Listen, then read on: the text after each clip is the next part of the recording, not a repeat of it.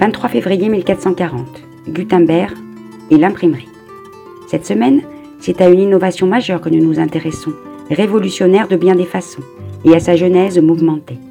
De son vrai nom, Johann Glenfesch, notre héros tire le nom sous lequel il va rester dans l'histoire de l'enseigne, figurant sur la maison de ses parents dans la ville de Mayence, où il voit le jour vers 1400.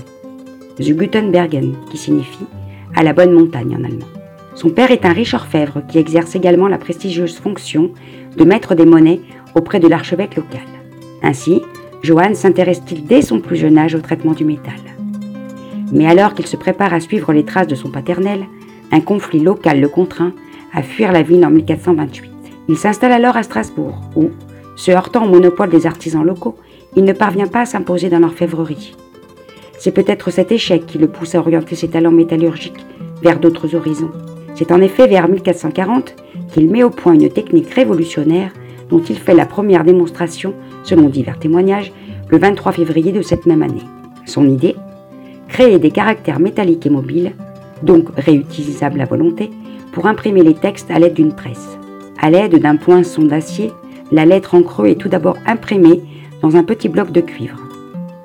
Un alliage de plomb, d'étain et d'antimoine en fusion de son invention, qui a la particularité de fondre facilement et de ne pas se déformer en refroidissant, est alors versé dans cette matrice. Ce procédé implique d'autres innovations comme la mise en place d'une case de composition, une amélioration de la presse d'imprimeur existante et la confection d'une encre forte comme de la glu, qui ne poche pas sur la feuille.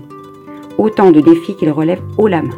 L'assemblage ligne à ligne des différents caractères ainsi obtenus compose de la page d'écriture qui peut alors être imprimée autant de fois qu'on le souhaite et à moindre coût. L'emploi de caractères mobiles, réutilisables et interchangeables permet une impression en série. Une révolution. Gutenberg revient dans sa ville natale de Mayence en 1448.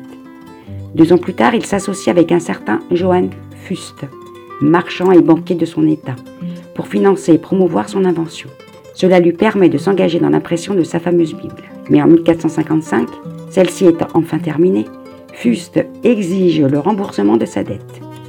Et comme Gutenberg est alors incapable de payer, il le traîne devant le tribunal, lequel le condamne non seulement à lui céder son matériel d'imprimerie, mais aussi probablement à abandonner sa fameuse Bible, dont il ne subsiste de nos jours que 48 exemplaires sur les 200 qui auraient été publiés.